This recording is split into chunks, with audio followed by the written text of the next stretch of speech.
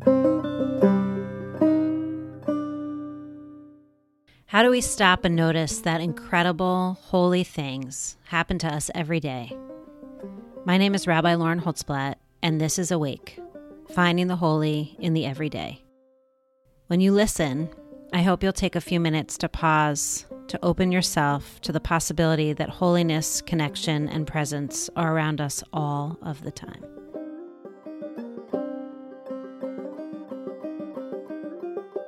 My kids have been asking me recently to tell them stories of my youth, stories of my pets that I had when I was young, experiences that I had when I traveled abroad. And lately, the stories that they've been asking the most about are if I have ever experienced something like we are experiencing now. Did I ever go through a plague like this? And how did I get through it?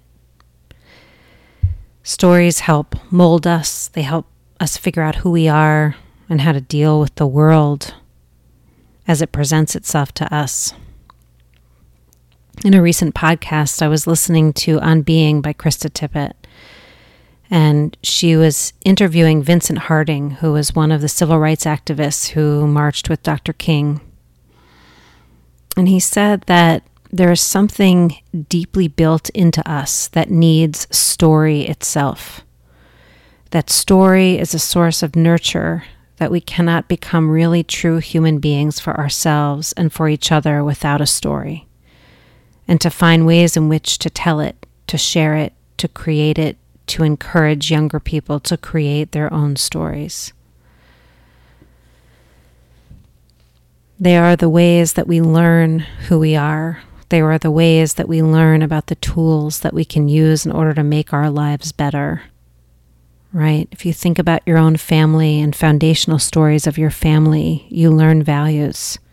You learn ways that people were triumphant, ways that they went through unbelievably difficult things and were able to survive. And those stories become the foundations of our lives. They're ways that we tap into those values. They're ways that we tap into our resilience, into our love, into our strength, into our hope. This week's Torah portion, I was reading, the Torah portion is Devarim, it's Deuteronomy. We begin a new book this week. And the book of Deuteronomy is known for not sharing any of the stories that happen in Genesis or Exodus or even in Bamidbar, in Numbers, but actually is basically a book of Moses telling this new generation that's going to enter the land of Canaan what the laws are. He recounts all of the laws, just without the stories.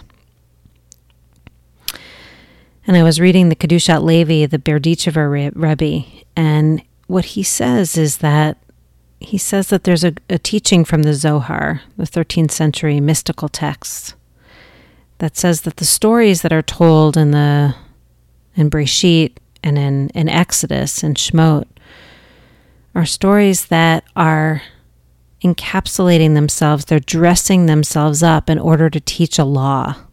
So that when the Torah wants to teach a value or a law, it dresses itself up in a story. And in each story there's a sod, there's a secret. And you have to go into the story to actually uncover what the meaning is. We know this from novels we read or stories that we know that are there to teach a moral lesson. So when you're reading about Avraham in the Torah, you're reading about faith. When you're reading about Aaron in the Torah, you're reading about love and how to chase after love and peace.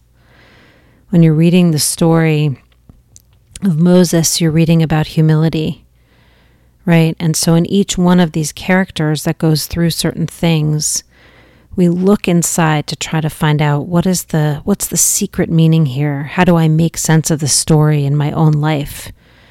And it's these stories that actually we take with us no matter where we go.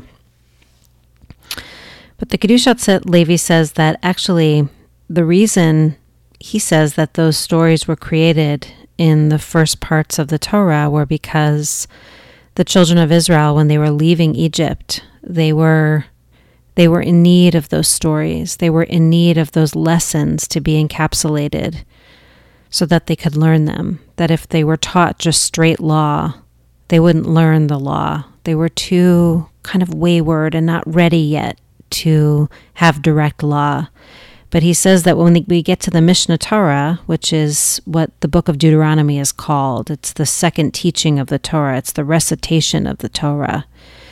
He says, Lo nichtava b'sipor ma'aseh. It's not written in this idea of a story anymore.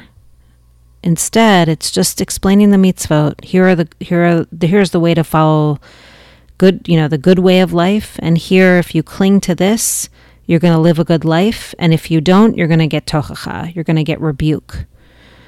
And here's the right path that you need to cling to. And here's the path that if you cling to, difficult things are going to happen to you along the way.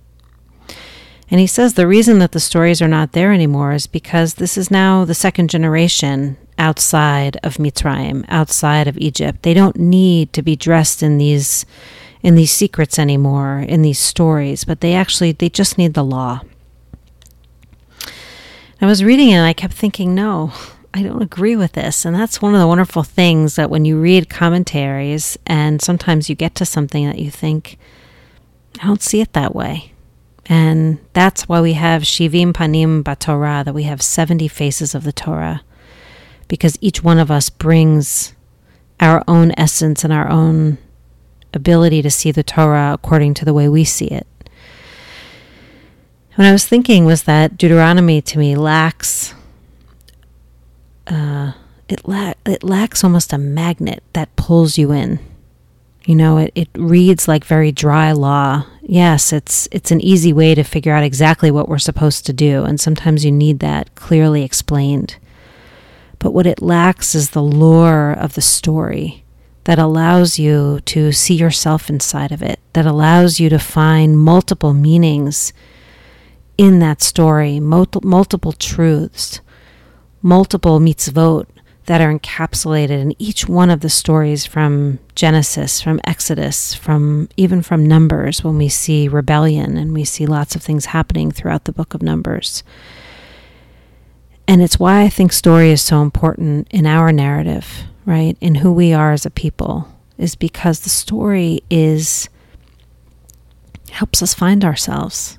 It helps us find how we will survive in different periods of our lives. And it brings our ancestors into the here and now, right? When I do something out of devotion, I can think of Avraham Avinu. When I have trouble and I feel a lack of faith, there are moments when I can think of Rivka. There are ways that I can connect to those that have come before me and take them with me on my journey. And so today, what I want to offer you is the opportunity to pause and to think about what stories make up who you are. What are the stories that have become part of your DNA? Maybe from a parent, a grandparent, a sibling, maybe even from a teacher that you've known. Stories that have helped you encounter life and to bring resilience, to bring hope, to bring your full self to the moment in which we face now. And also, what will be the stories we end up telling about this unbelievable time we've been living through? What helped us get up each day, take another step forward, be engaged in this particular time we find ourselves, and know that the world will continue to mold and shape us even as we shape it. Have a good week. Thank you so much for listening.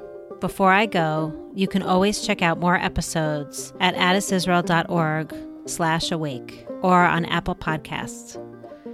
Please make sure to hit subscribe, rate us 5 stars, and leave a review to let us know you like the show. It helps us to get the word out. Finally, you can email us at awake@addisisrael.org to give feedback about the show. Let us know what you like and what you want to hear more of. Thank you for listening, and I'm wishing you a holy encounter this week.